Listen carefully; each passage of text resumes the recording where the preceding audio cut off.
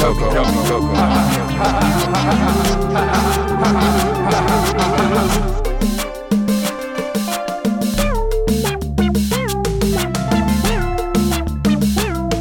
Yummy Coco. Yummy Coco.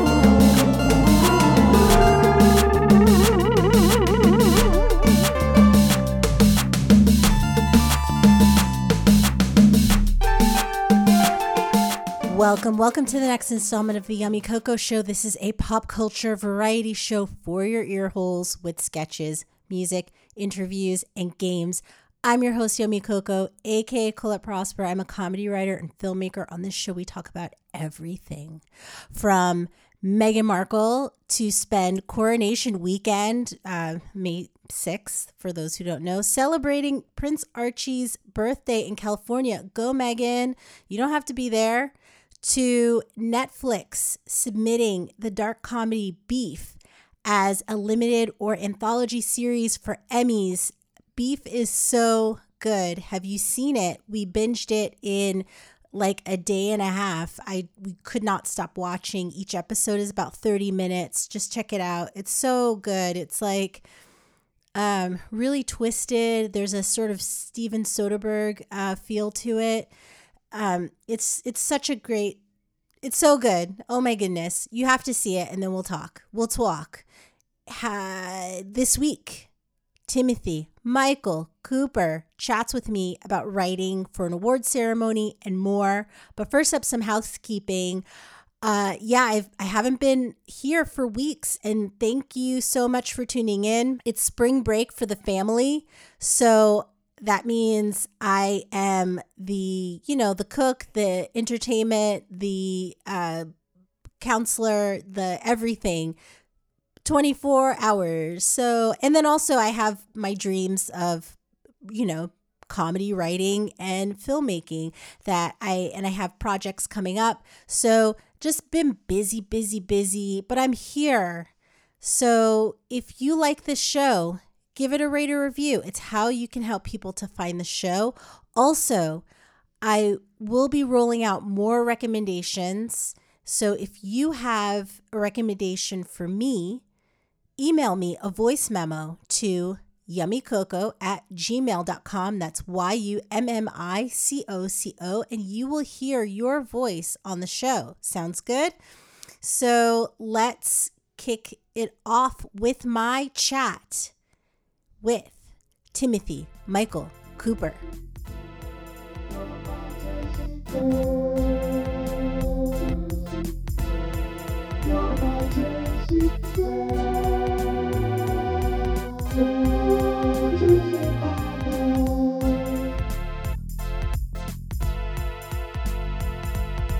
And we're back. Awesome. So let's get into my talk with filmmaker and writer Timothy Michael Cooper. Hey, Timothy. Hey, thanks for having me. Great to see you. It's been a long time. It's been so long. I've known you for a very long time.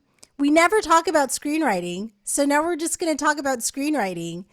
In all the years that I've known you, we talk about like what drinks they're serving, who's there. Have you seen this person?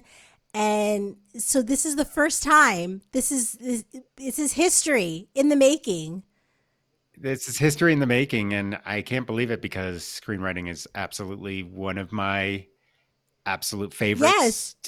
Topics to talk about, period. That and food. It's screenwriting and food are my number one topics in the world. I think we've talked about food. So at least we've covered that. I imagine. Definitely. Yeah. Okay, so this is great. Timothy Michael Cooper is an award-winning writer, director based in Brooklyn. He has worked with comedians like Michelle Buteau and Kate McKinnon from SNL fame. He has also taught hundreds of writers around the world about screenwriting, storytelling, improv comedy, and writing. And he is the founder of Blueprint Screenwriting Group. Thank you so much for joining me today. I want to talk to you about... Oh my God, thank you for having me. Yeah, my pleasure. I want to talk to you about being a New York writer versus an LA writer. I am an LA writer. You're a New York writer. Let's talk about it. But first, can I ask you a very random icebreaker? Let's do it. If you were a potato, What way would you like to be cooked? Am I allowed to say spiral fries? Nice, of course, because it's Because I love spiral cut. spiral Yeah. cut is awesome. Like Orida, like those like frozen, like the supermarket, like that kind of spiral, like with the like maybe a Cajun flavor or just salt and pepper. Oh man, I grew up on those. Those were a huge Yeah. treat to those. Yeah, those Orida, you pop in the oven or the microwave if you want them mushy. Yeah. They were to a little kid and probably to me now, they were heaven. Ketchup or mustard? Oh, ketchup all the way. I'm a Ketchup. mustard person. I'm a mustard and mayonnaise person now. I don't really like ketchup as much. Oh, now On my French fries. now I go for mayonnaise, Yeah. but I'm still like not anti mustard. I would just go for Yeah. ketchup 95% of the Yeah. time. Especially just those flavors from when you were a kid. So I imagine definitely I was a ketchup kid too. I mean I'm really into roasting sweet potatoes right now. I cut them thin like fries, but I do love potatoes too. We had like St. Patrick's meal with like we had Wangus. I don't know if you've ever had Wangus. It's Angus. I It's have not. it's like it's American Wagyu, but they can't call it Wagyu because they're not allowed to call it Wagyu. So they call it Wangus. So they decided on Wangus. I don't know if that's the number one name I would have picked. Yeah. It sounds like a number of other things Yeah. that Sounds don't sound icky. particularly Yeah. delicious. But I ate it and it was Wangus, tasty from Costco. How was it? Very How was good. how was how putting that Wangus in putting your the mouth? Wangus in my mouth was worth it. I'm not ashamed. Okay, good. I like Wangus. I got to try putting it in my mouth. Yeah. So we had it with potatoes and I thought it was pretty good. With sweet potatoes. I'm a sweet potato person regular potatoes? by nature, but my mother-in-law put like actual like fingerling potatoes from like Trader Joe's or whatever. She threw it in the pot where she was boiling the Wangus, the corned beef Wangus, and it was all very tasty. Oh, I didn't realize it was corned beef Yeah. Wangus. I think we should also aim for saying Wangus as many times as possible during this record. Okay. Instead of screenwriting, we'll just refer to it as Wangus. Wangus. I think we Wangusing. Yeah. Yes. Wangusing, So when did you start Wangusing? When did you know that you were a Wangus? when I fully felt competent and proud enough to call myself a Wangus. That's a great question. I think it took me a really long time because I was kind of dabbling with it. I thought I would be a player. I moved to New York after college because I thought I would write plays, and I did write some plays, and I got some of them staged here and there, or a reading. I wrote a musical that actually did get made, and it was, to say off Broadway is kind of overstating it. Off. It was far away. It was actually on a boat in Chelsea Piers. Oh. And which was kind of cool. Don't the get me frying wrong. pan? But the frying pan. Okay. That's correct. It was set on the frying pan. I think that's pretty cool. You nailed it. And it was really cool. And I was like, well, I definitely have a future, like Next Stop Broadway. But then pretty soon, that was actually a positive experience, and a lot of people saw it. But I was like, this would be, if you actually go for writing for bigger audiences, like TV or film, you can just reach millions of times more people than even like a very successful play, unless you wrote Cats or something like that. Yeah. You know what I mean? And I really respect playwrights, and theater is still my first love, but I was just like, I think I want to reach more people. Want a bigger Wangus. And so I was like, what if I tried, putting something on film? I mean, we all want a bigger Wangus, everyone here. And so I started taking classes at Upright Citizens Brigade, and from there, some friends were making web series. And I was like, oh, this seems like an accessible way to actually get some work out there, and just using my friends. And I had been directing a show called Sunny Side Up. That was an improv show. It was super fun, with a lot of amazing improv actors and comedians at UCB. And the show that was paired with ours was Kate McKinnon's one woman show. Oh, wow. And she was just incredible. And we became friends. And eventually I was like, do you want to be in this web series that I'm putting together and that I wrote? And so that was the concierge. And so that was the concierge, right?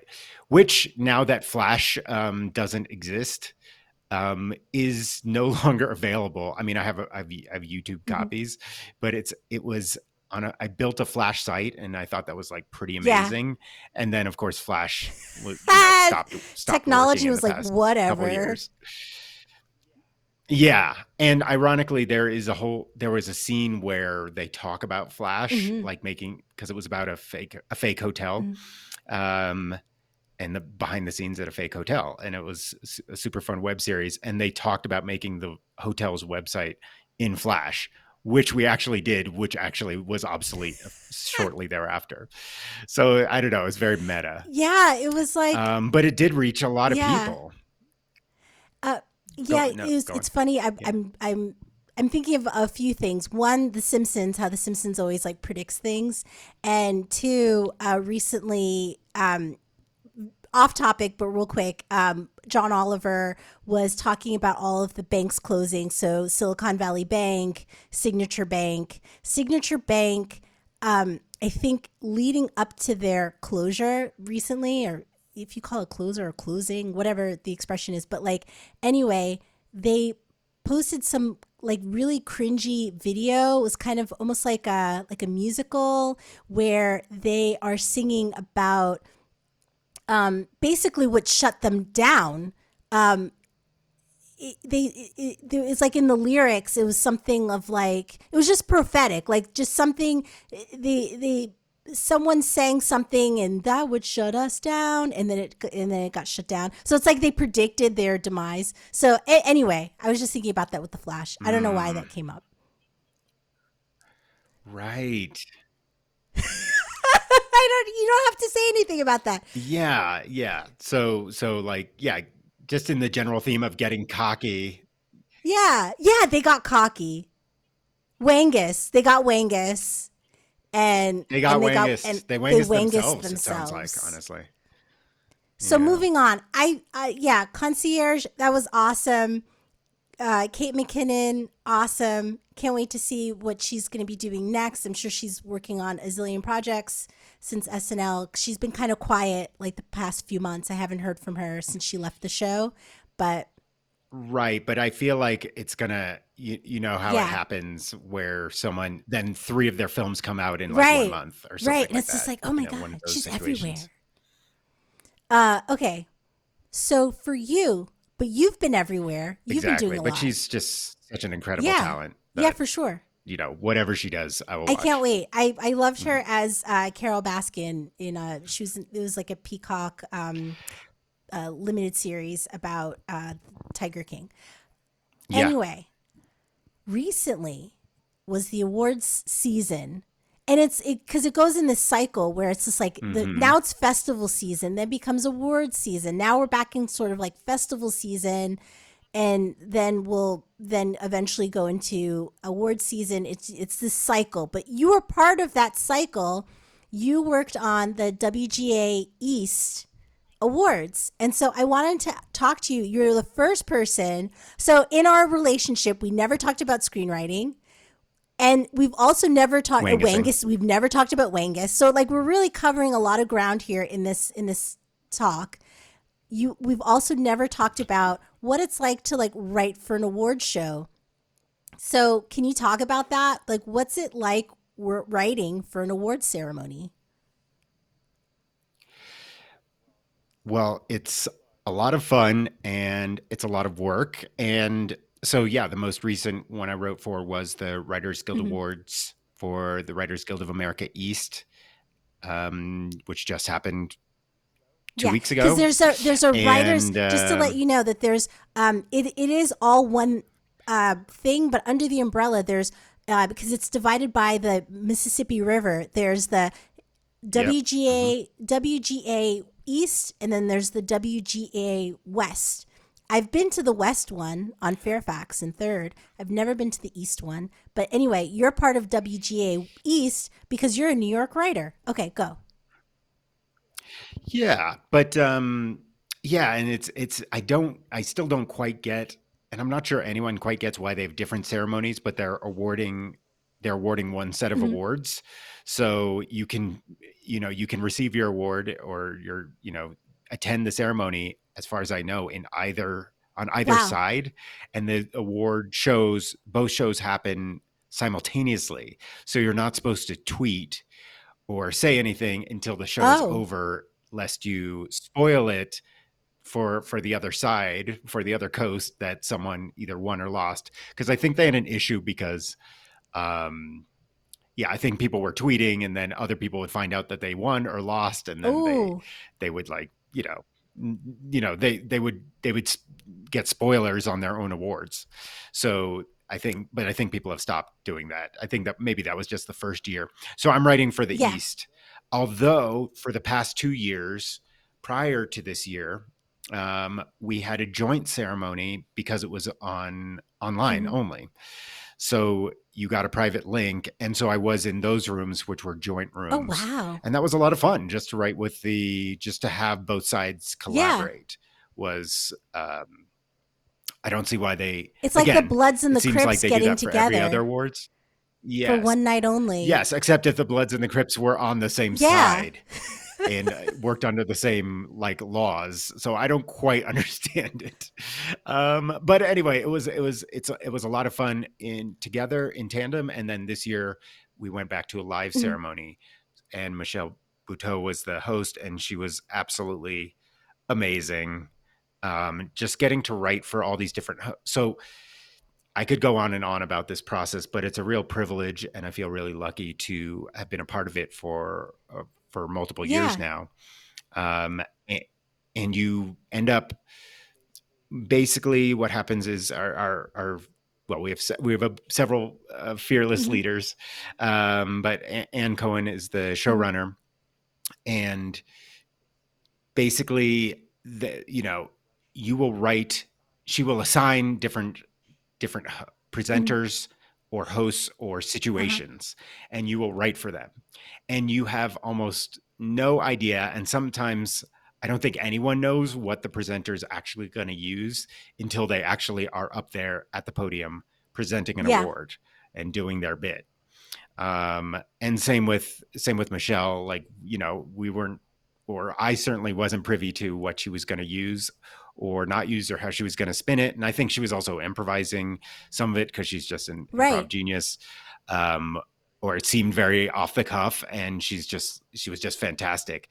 And even after the whole ceremony, it would be really hard to say, yeah, that was my joke, or, like, I definitely wrote that, because so many people are a part of Hmm. it, and they're all, comedic Right. geniuses. And so it's really hard to say, like, maybe I wrote 3 words of that joke, or maybe I wrote the setup for that joke, but they used a different punchline, or maybe they improvised the punchline. So you're just basically writing. Your job is to write hundreds of jokes, depending on, okay, we have to write jokes for this particular Yeah. award. So this is going to be the documentary award. This is going to be the breaking news award. This is going to be best adapted screenplay award. And depending on the Hmm. host, depending on the presenters, you might write, 6 or 10 or a dozen jokes for that. And then that presenter might change. That presenter might be like, I actually want to present this category, or I had to drop out because I had to fly somewhere. And so then you're like, okay, I guess we're starting from scratch. So you're writing Oh. 20 more new jokes for And that it's person. and it's like And leading it's up. just really just like you're always And it's running. leading. You're always moving, and you're always just trying to Mhm. adapt. Yeah. I'm sorry. And so it's leading up to the ceremony that you're rewriting maybe jokes, or is it the day of? This is all in the months leading up, the weeks and months leading up to the Mhm. show. Generally, the job will by 1 or 2 days out, you're done with the Mhm. job. Because everyone has everything. The presenters have their material. They've chosen their material. The host has her material. She's ready to Mhm. go. And it's not. And sometimes there will be some breaking news or something. Something happened in some election situation or some breaking news. But generally speaking, your job is done several days out, and there.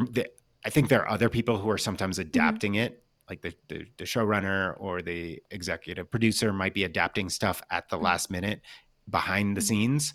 But we, the writers, we're attending the ceremony. So we're hanging, we're eating our dinner, and we're wondering what jokes are going to be used. And then afterwards you're like, did they use my joke? Maybe. I think I kind of remember that. But you wrote so many Yeah. hundreds of jokes that there's no, for so many people, and then the people have changed over time, sometimes last minute, and you just you just kind of have to go with the Right. flow. So joke writing preparation. You've brought up a lot of things. So I'm curious about that.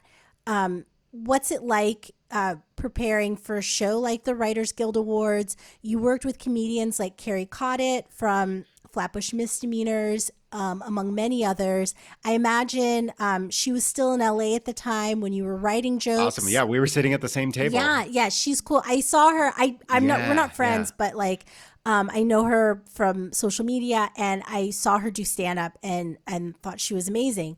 So I imagine at the time though she was in LA, I She think, is. because she was Yeah. doing the showrunners program Hmm. when you were all writing jokes. So how did you work together as a team? Was it Right. together Hmm. separately? Were you on Zoom? You're writing jokes down, you're pitching them out loud. Like what was that process like in the hundreds of jokes that you all wrote? Yeah. Great question. So the way it typically works, it varies. It's a lot of it's dependent on the host Hmm. as well. But the way it typically works is you would have just 1 or 2 meetings that are either in person, or nowadays, during and post COVID, it's just on Zoom, and you'll meet with the showrunner, you'll meet with the EP, you'll meet with the host, and you'll just have 1 or 2 meetings total that are all Hmm. together, where you're all in the same room or same Zoom room. And then after that, you are pretty much only communicating by email. And so you'll be like, okay, you're writing, you two, you're writing jokes for Amy Schumer. Okay, you two, you're writing jokes for, Yeah. the next presenter. And so you'll just get, so you'll get Hmm. assignments in terms of, or and there, you have some say in it too. There's some flexibility. You could be like, I think I really want to work on monologue jokes, or they'll be like, we need some sketch ideas. So you just have to be, and that could come in the middle of the night, that could Wow. come during the day, but generally after those meetings, you are just communicating mostly with the showrunner on your own individually. So you're just giving them option after option after option. Because And sometimes then the presenter will look at what they got, and they're like, nah, I don't like this. I want more wow. options. Or sometimes they'll say, I love it, and then they'll get up there on the podium and they wrote their own Hmm. stuff. And other times they'll use your stuff word for word. There's absolutely no predicting, and there's no real way to prepare. What I've found Hmm. works for me is going with the flow. You have to go with the flow and not be precious about anything, because you might have written your best Hmm. joke, and then an hour later you'll get an email, oh, that person had to drop out, now you're writing for this person, and you're like, okay, so I can't use Oh any of that material God. because it doesn't really apply, or it's not in their Yeah. style, or they go more blue, or they're a newscaster, so that doesn't make sense Right. for them, or they might want more serious, or this person might want more funny. And so you just really have to, yeah, go with the flow and just churn out material, and then you're done with it, and then you move on. You just have to move on. I think it's a metaphor for Yeah, life. I feel like your improv background probably helped with that. The idea of just not being precious, just kind of spitballing ideas, just letting them evaporate if they have to, and just going with it. Is that true? I couldn't agree more. I couldn't agree more. Yeah, it's your improv. You definitely learn that if you didn't use something in the moment, it might be Mm-hmm. over. This, if you think about it for more than a few seconds, it's the moment's already over. And even if you get a laugh, then that moment's over and you have to move on to the next. So you really improv. Something that was great about improv and studying at UCB and the Pit and Magnet is you just learn that it's there for a Mm-hmm. moment. You might get a laugh, you might feel that glow in a moment, and then you have to move Right. on. It's over. It's on to the next show. It's on to the next project. You have to go back home on the Wow. subway, and so and that's I think that's really valuable, and it's made me a better writer in so many Mm-hmm. ways because you have to be willing to constantly ideate, constantly Mm-hmm. brainstorm, and constantly propose ideas and have them thrown out, and propose ideas and have them thrown out. And at first, and if you are precious about, it's not that you should be willing to let go of stuff you're Yeah. passionate about. I'm not saying that, but you really have to be willing to create and say, where this material came from, the well this material came from. There's so much more material in that well. So the more you put out, the more you will receive. Wow. It. I mean, it sounds empowering and also demoralizing at the same time. It is both those things at once. But I try to concentrate on the empowering Yes. Yeah. side of You it have and just be to. like, you know what, I do have more ideas. I could make more jokes. You know what, that might have been my best joke, and but it's not, because I could come up with 20 more in the next in the next 20 minutes if I have to. So it really, overall, I think it's been really helpful for just it's a good life lesson Yeah. in general. For me, for generating ideas, if I feel like if I'm hitting a wall and I'm not able to think about the next thing, I go on a walk. Is there something for you Hmm. that Hmm. helps in these kind of moments where you I have to mean, pull it from is that well?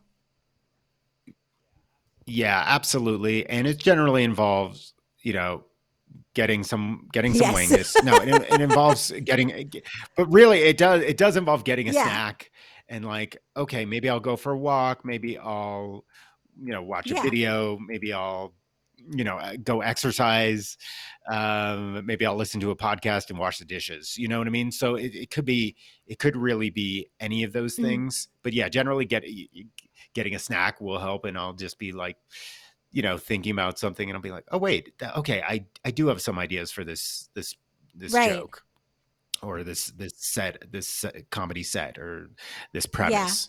Okay. So, you're at the show, you don't know what jokes are gonna happen or not.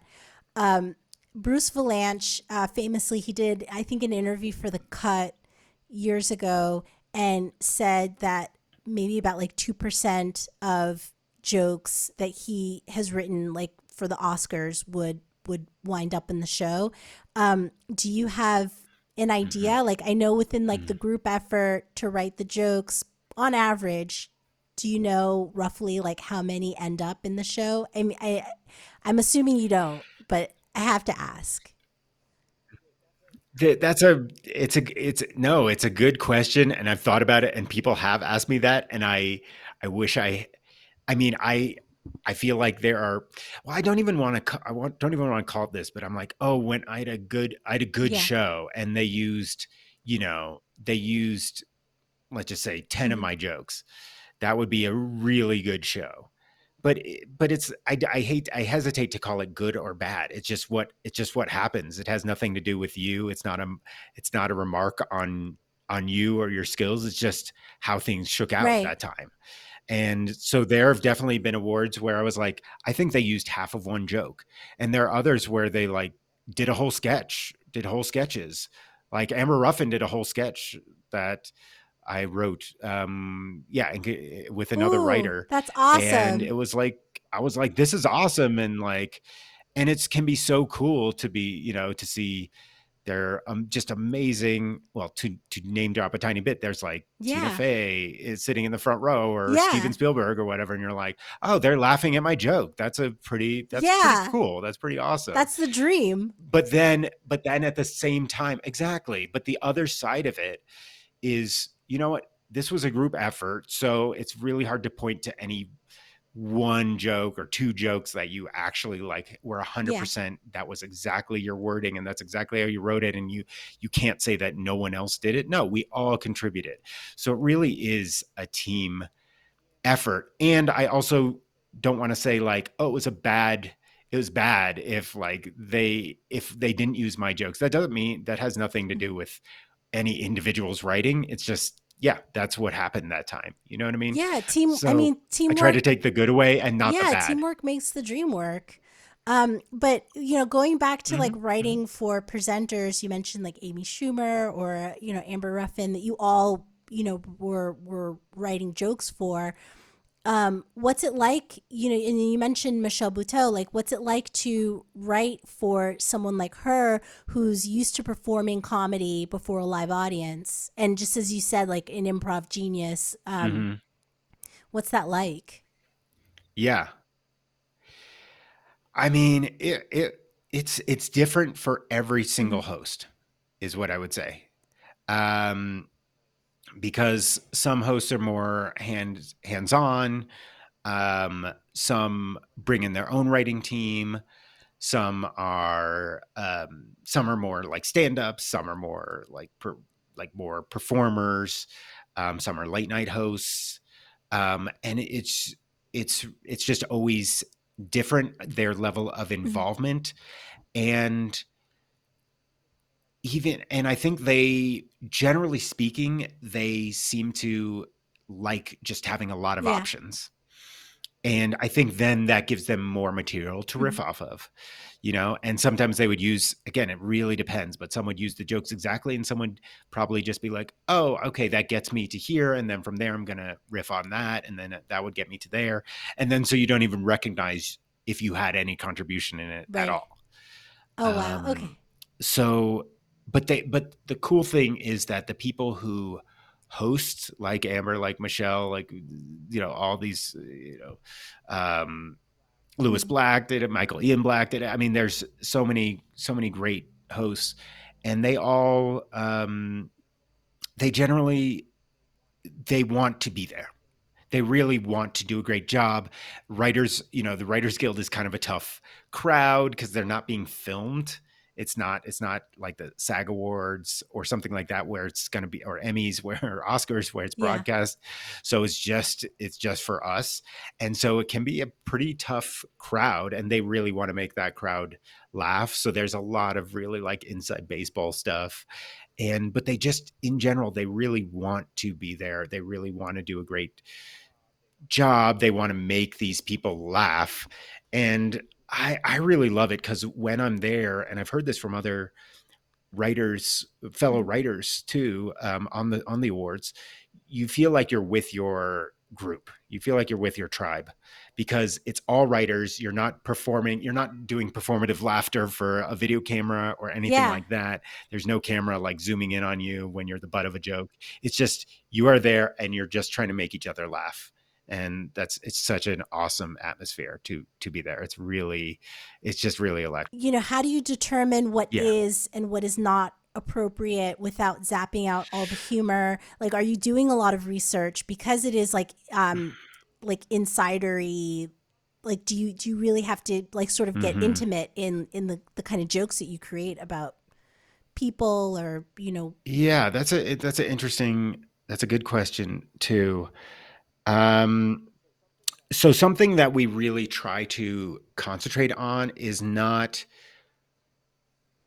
doing something that's almost like a first instinct in writers, which is to put ourselves and our career paths down. Mm-hmm. So because writers generally think of themselves as like antisocial, I mean, Yeah. which is true, and and like one of the least glamorous jobs in some ways of among the more glamorous jobs, like director, like like the people who accept the awards, like the producers, like the actors. It's not like Mm-hmm. that.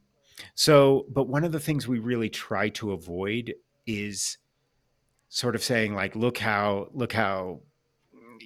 we don't have that much power and that kind of thing. It's really easy to do. That's almost like the default joke of writers, is to be like, well, I'm haven't gotten outside in Like a 10 kind of days because I've been Eeyore, like writing. And woe is well, me kind of. Yeah, yeah, you can't take that 100%. And route. like, well, we weren't good at sports, so this is why we do this. Or it's like oh, we didn't have happy childhoods, and that's why we're Uh-huh. comedians. And it's like that's almost like the default.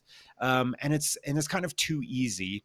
And the whole point of the Writers Guild Awards is to lift up incredible writing in news, in podcasts, in video games, in animation, in children's programming, in screenplays, in Yeah. TV.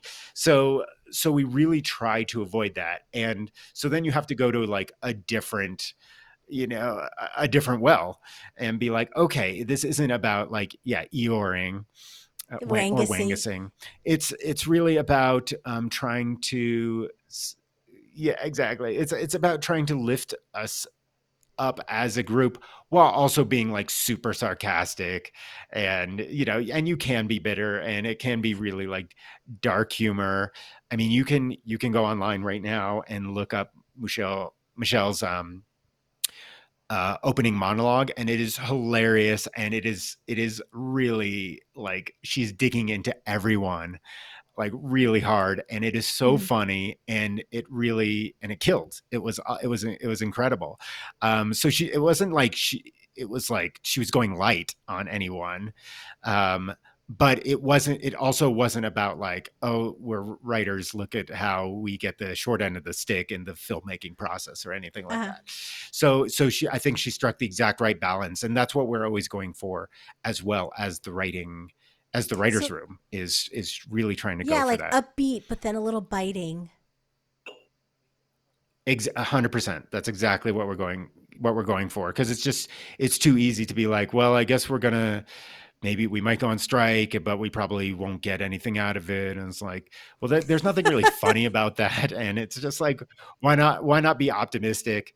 And the cool thing is that because you're writing so many jokes for everyone involved, you really can try everything. You can throw everything Mm-hmm. out there, and then the head writer and the EPs and everything will take care of it. Like they will select the ones they like, and they won't select the ones that don't work for them, or that they think won't work for this particular Uh-huh. presenter.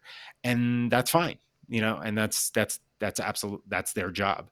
And so you can kind of try everything, but you do get a sense pretty quickly of like, okay, the super negative stuff or the woe is me stuff isn't going to work, because that's not the point of the Yeah, night. the point of the night is to celebrate writers, not to make them feel shitty. Exactly. Yeah, you got it. Yeah. Mm-hmm. Yeah, I get it. Okay.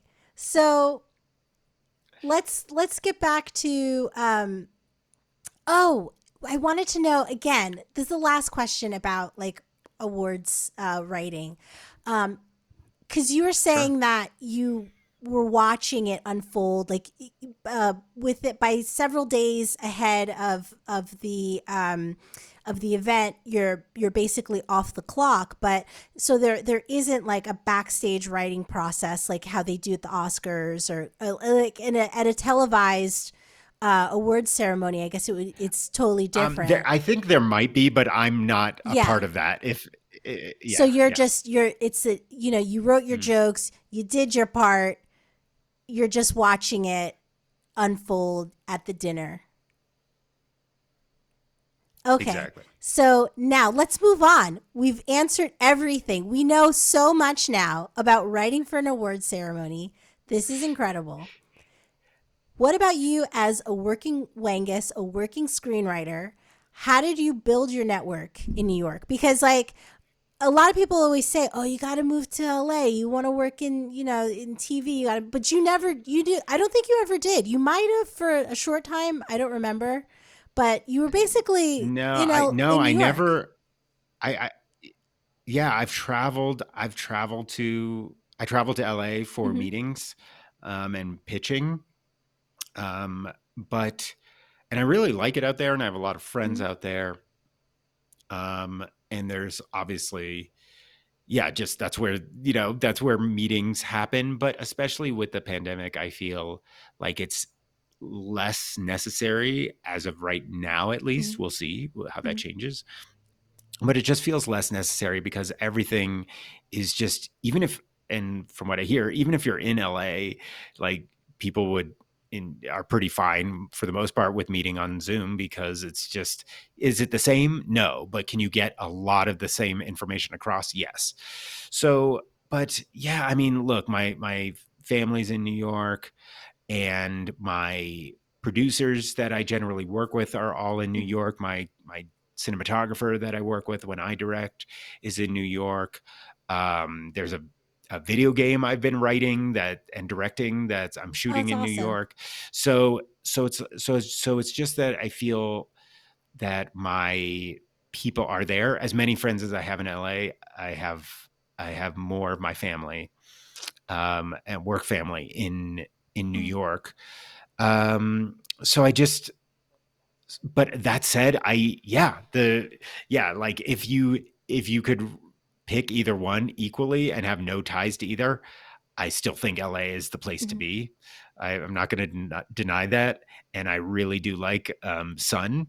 It's So nice. LA is even more the Uh-huh. place to be. But also, as I said at the beginning, I I love theater is still my first love. I grew up being in plays, and I was singing and doing pageants and doing singing competitions, and like really, I loved Hmm. performing. And even at UCB, yeah, UCB's performing, and I still actually am in a Oh, improv that's team great. that we used to perform live. We're called Extra Chowder, Chow um, da, like New and we England used to perform style, or live at this uh-huh. bar. I wish. No, just regular, ER. just chowder with a Yes. hard R, ER. And we now we don't perform anymore. We just meet every week on Zoom and do Zoom improv. And so it just keeps me still fresh and still like we keep each other laughing. And and it's just so much more rewarding, if you will, than at times than Mhm. screenwriting, because yeah, screenwriting can be permanent, but 99% of the stuff that you write is never going to make it to the screen for the most part. Just kind of similar principle to the Writers Yeah. Guild Awards. Like Oh 99% of the stuff you write isn't God. going to make it. It doesn't mean you're better or Yeah. worse. And so just the idea of making each other laugh and being like, wow, okay, that just made me laugh. That just made my friend laugh. That's really rewarding, just to have that kind of Mhm. reward right in the moment that you often don't have with That's screenwriting. beautiful. But I feel Yeah. like, in my experience in New York, I feel like I was always in survival mode. I was working, Mm, journalism job or a marketing hmm. job. I was doing so many Yeah. other Yeah. things, and I wasn't doing creative writing as much because I should have had a better, not to have any regrets, but like I should have had a better discipline.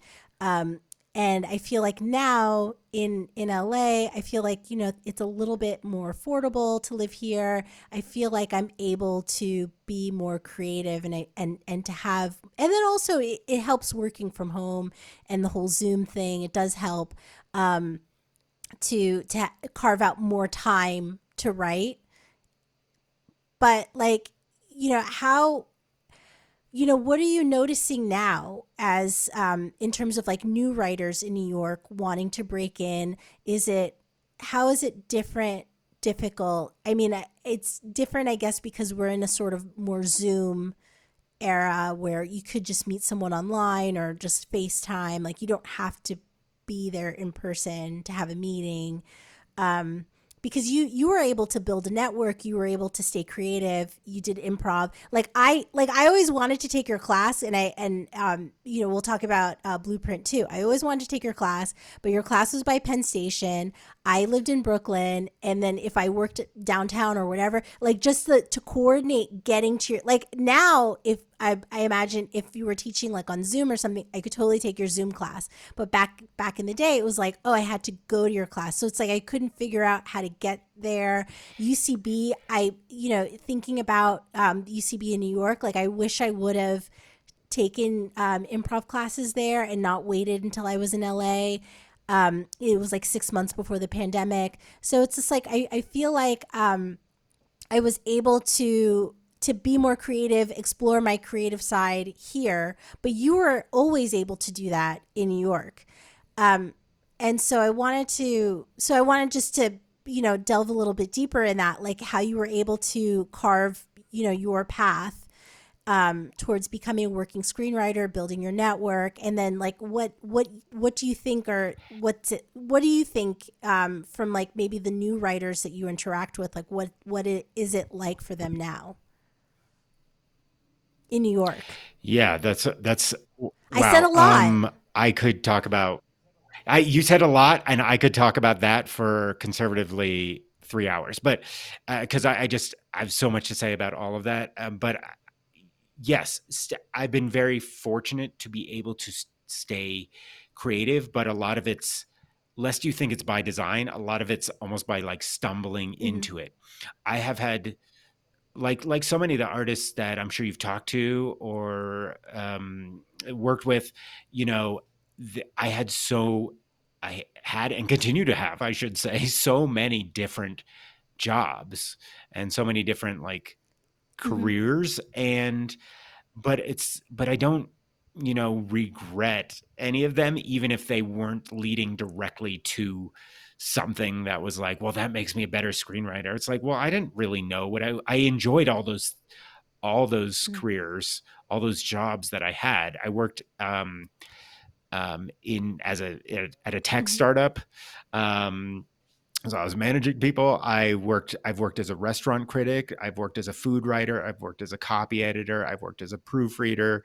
I've done, as you know, writing, directing, podcasts, fiction. I mean, nonfiction, commercials. So everything. And that's just like a fraction of the improv coach. There's nothing that. There are very few things, I should say, that I'm like, well, that was just like the wrong path, or that was a bad idea, or that I didn't learn anything from that. That's not to say, I didn't know how to be directed because I didn't know what I wanted to do. And even remember that I think it's important for me, at least, to remember, like, well, also the people out there who we think of as successful, even they probably stumbled into it to some extent, and even they are not necessarily happy doing what they want to do, right? Because every actor wants to be a director, and every writer wants to be a director, and then the directors also want to make music, and then the musicians want to Ben act. Affleck has regrets. It's like I think he might have the most regrets. So I really feel like I learned something from all of those, even if I couldn't at the time place like, well, I'm definitely learning this particular, I'm learning how to pitch from this job. It was like, no, I was pitching. I was terrible at it. I didn't know what I was doing, but I learned a little something from that. And then I would make all these short films, and some of them were positive experiences and some were mostly negative experiences, but I still learned something from it. And I was a PA on a lot of sets, or worked as an office PA on different sets. And I was doing stuff that I really didn't like fetching people's laundry and stuff.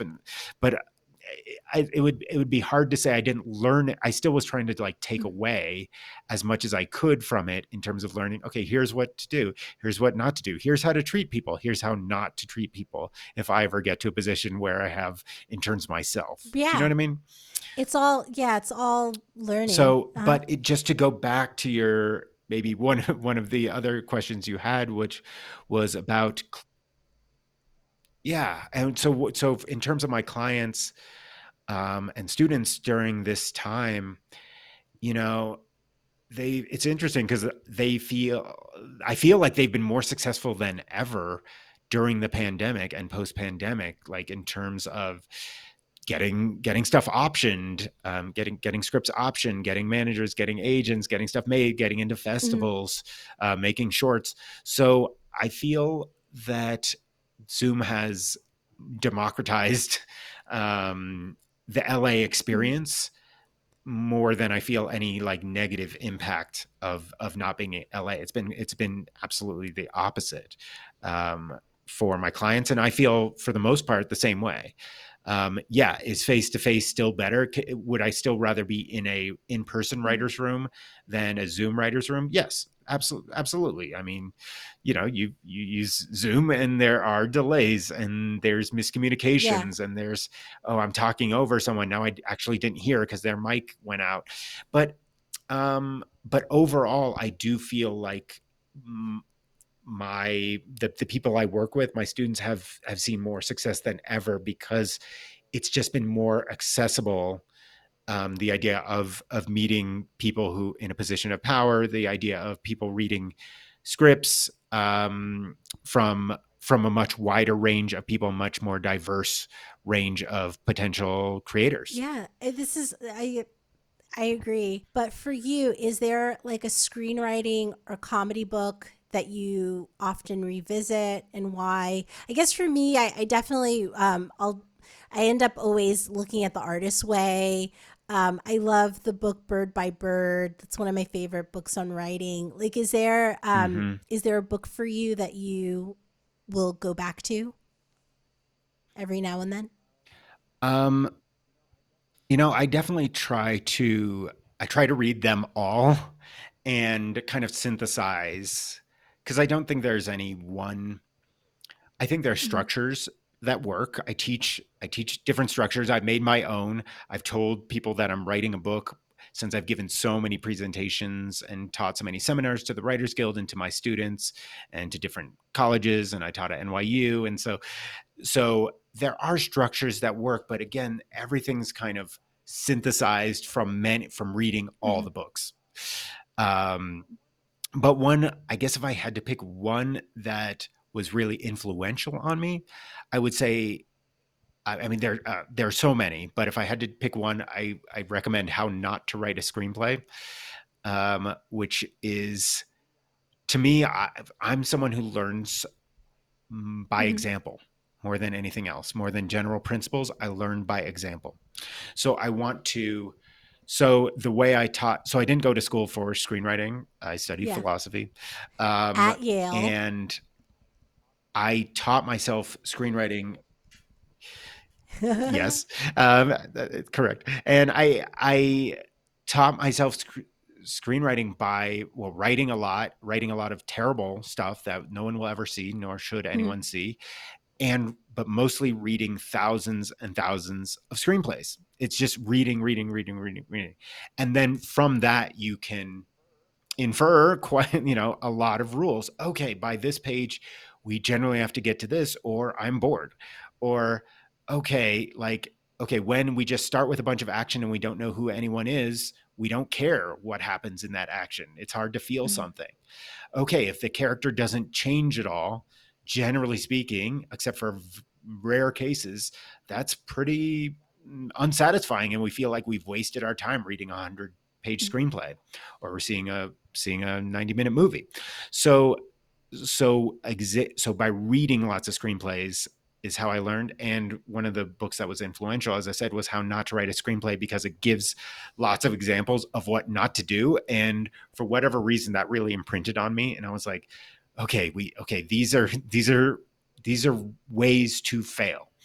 And by now, having worked with, thousands of Mhm. writers and read even more screenplays than I did, you're always reading. I'm always trying to read Mhm. more.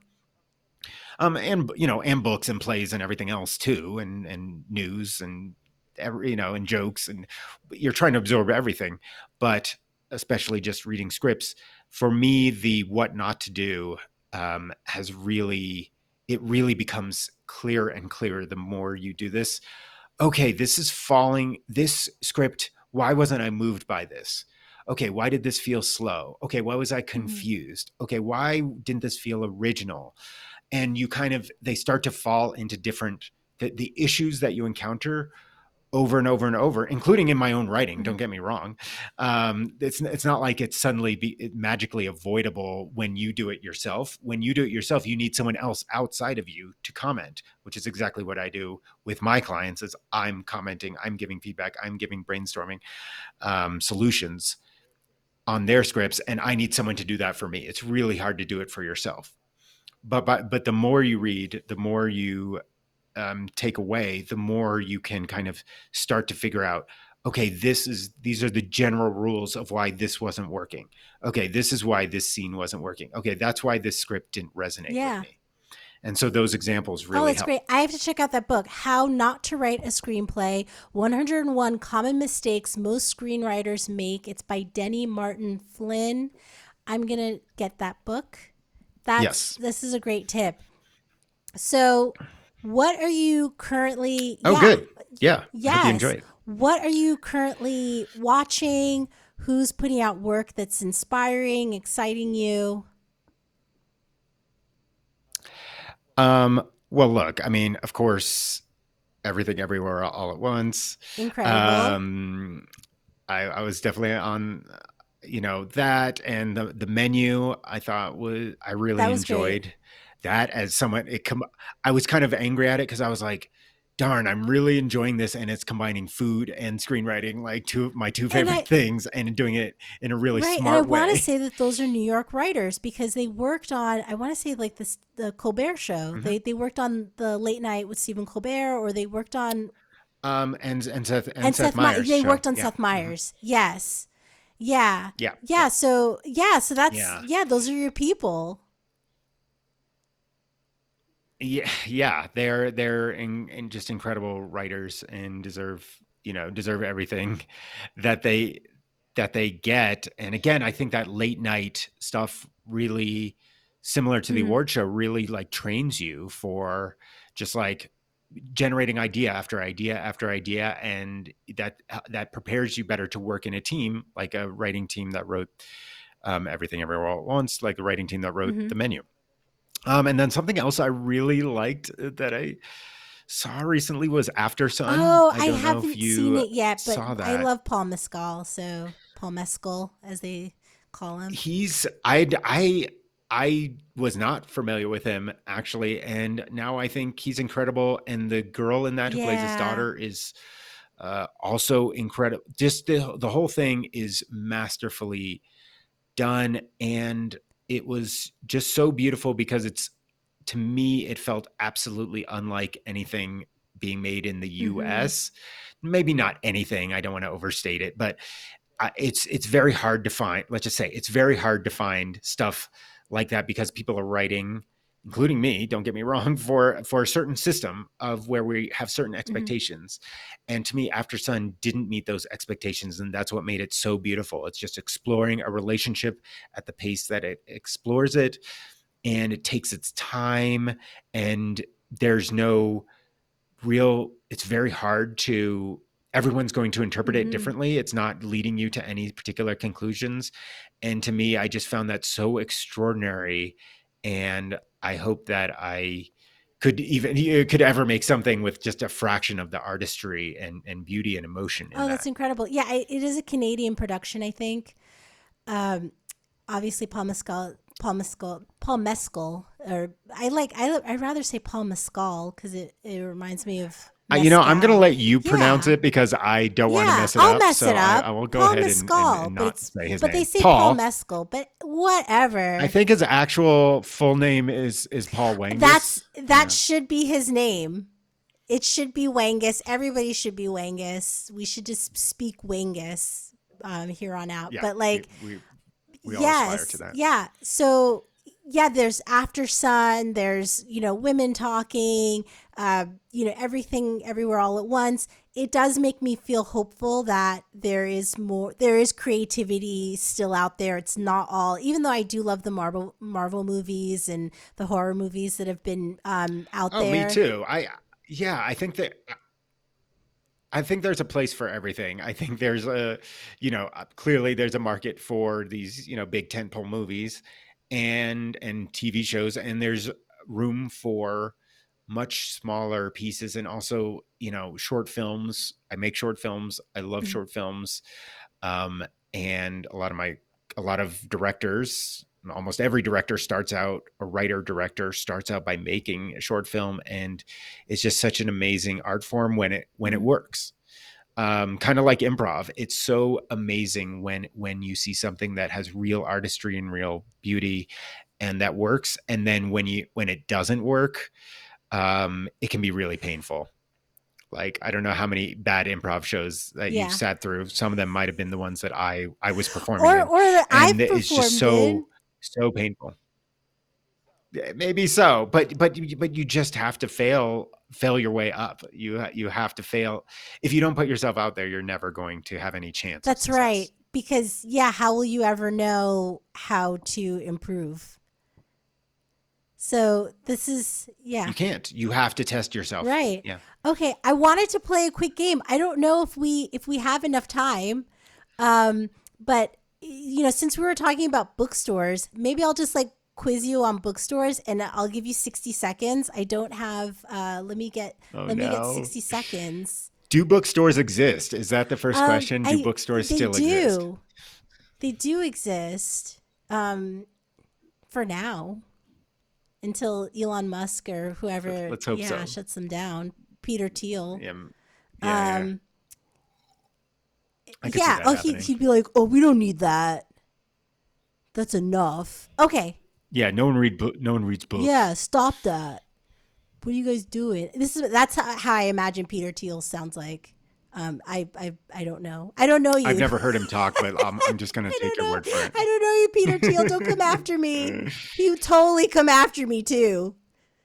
Okay. I feel like he would, totally actually. would. He seems like the type of guy, based on what his vindictive nature that we know, he probably would. Okay. So let's not talk about him anymore.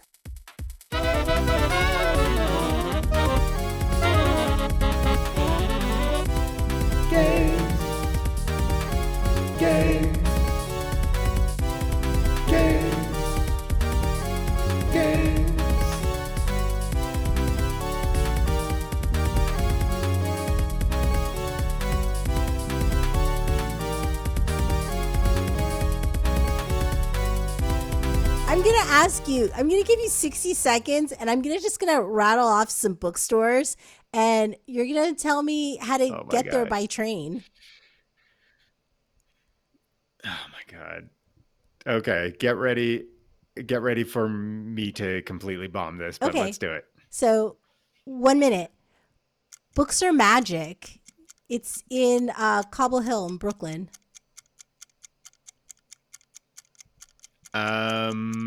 The Cobble Hill. So you would probably take the G to Clinton. I don't know, Clinton Lafayette. You could. You just walk a lot. It's on Smith Street in Brooklyn. Oh. Okay, let's. Oh my God! Then that was the wrong stop. Of course, Smith Street. I would say Smith 9th on the F, and you just walk. But. Oh man, I was so far. Oh man, well, I was the right train line. Well, G or F. I was the right train line, completely wrong stop. So let's keep it going in Brooklyn. Green light. Oh, that's why I was going for Clinton Hill, not Cobble Hill. Oh. My God. Okay, let's keep going. Let's just keep it going. Green light books on Flatbush. Green light shut down. Oh no, both of them. Oh, 60 minutes are up. So that was. So we talked about one books. Oh my God. I used the bookmark. I'm still reading Kindred by Octavia Butler all this time. And that's my bookmark. So Greenlight on Flatbush is closed along with the other one off Atlantic. Those are closed. No, one of them stayed open, one of them shut down. The one on Flatbush shut Oh, down. sad. Oh man, this is getting so technical. This is really talk about inside Yeah. baseball. And I'd gotten my brother and his girlfriend a gift certificate for that one. I'm Nice. like, I hope it's still usable at like online for green light. Okay, we didn't get very We far didn't in get very 60 far. seconds, did we? And you wouldn't on the train anyway. Like if you were on the train in 60 Well, seconds to get to their destination, it's not going to happen. I mean, that wouldn't happen anywhere, but no. yeah, it takes forever. Literally Yeah, nowhere. you're not Yeah. going anywhere. But okay. But now listeners know a lot more about the kind of Brooklyn bookstore Yeah. scene. Yeah, I think it was, there was a little element of failure, but we also learned. There was also information that was shared. You know what? You know what? I'm glad I failed at that because I learned something. And isn't that exactly what we've been talking Yeah, about? we did it. All right, my last question. What's making you happy these days? Oh, that's a really cool question. Um, I will say that I really like puppies. I don't have one, Love but puppies. man, just seeing them and being able to pet them, when after asking, of course, being able to ask Yeah, don't be a creepy. or just watch Don't videos be of a puppies. creepy puppy No, no, toucher. no, you don't. Oh God, that's a terrible phrase. I'd rather go back to Wangus, honestly. Um, and also, okay, this is going to be very specific, but my girlfriend has the idea of having a really healthy yogurt, granola, and fresh berries with some Mm, honey for dinner instead of a big dinner. nice. And it is going to sound this is so specific, but I have slept so Oh, that's much better great. since we kind of started that. Because we love traveling to and going on vacation in Hmm. Mexico, and something that we were told that is a tradition is that you have kind of you have a Yeah. small breakfast, you have a big lunch, and then you have just kind of a light snack, whatever you choose for dinner. Nothing big. So it's like kind of almost the opposite of US Yeah. tradition. And since we started doing that with having kind of a light and healthy dinner, I mean, obviously not every night. I'm not like, perfect or whatever, but you sleep so much better because you're not, I guess, like sitting there with like a heavy, Oh, really heavy food meal. baby.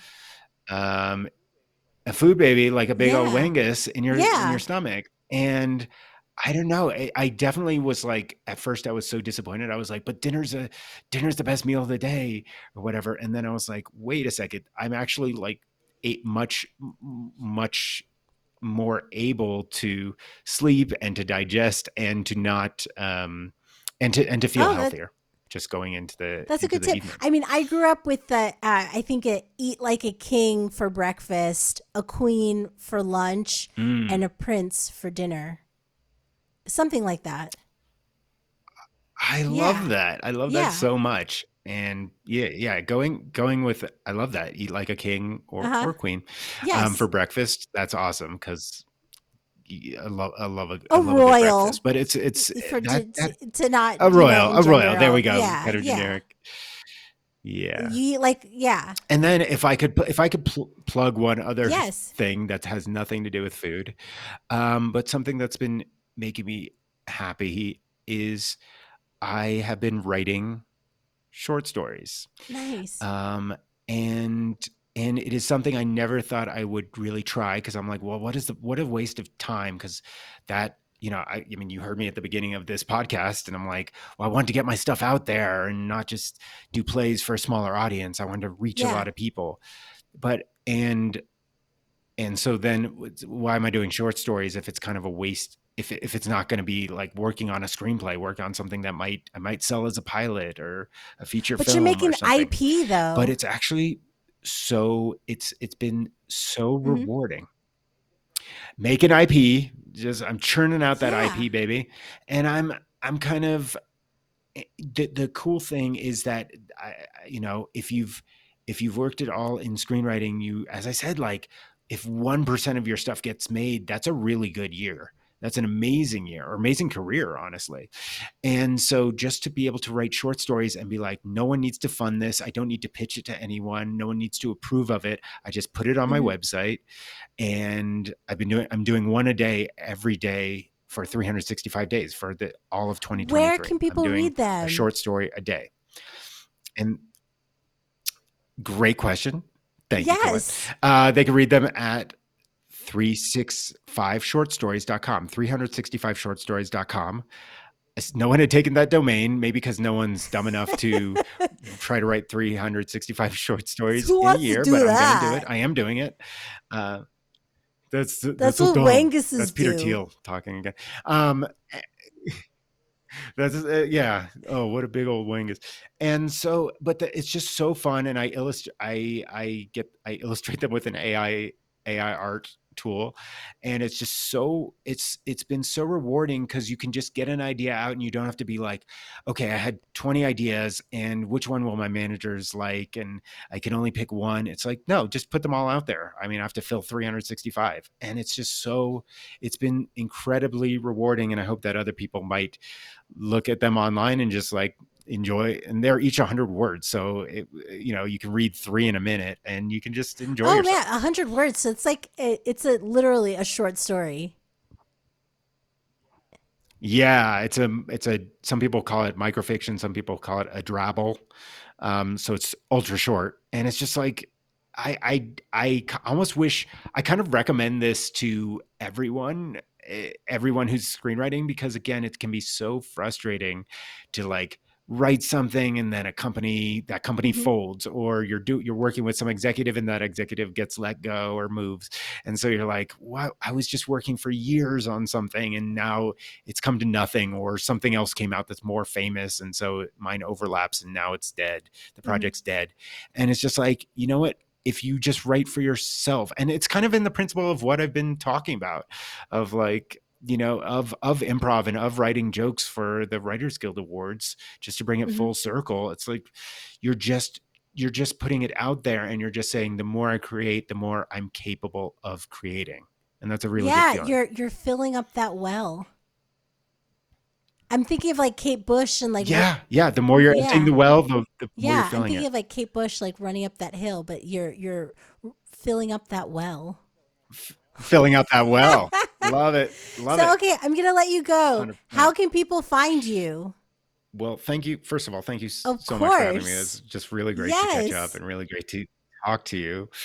And thank you for listening, and to me going on about screenwriting and food. So you can find me at blueprintscreenwritinggroup.com. And you can also find my short stories at 365shortstories.com.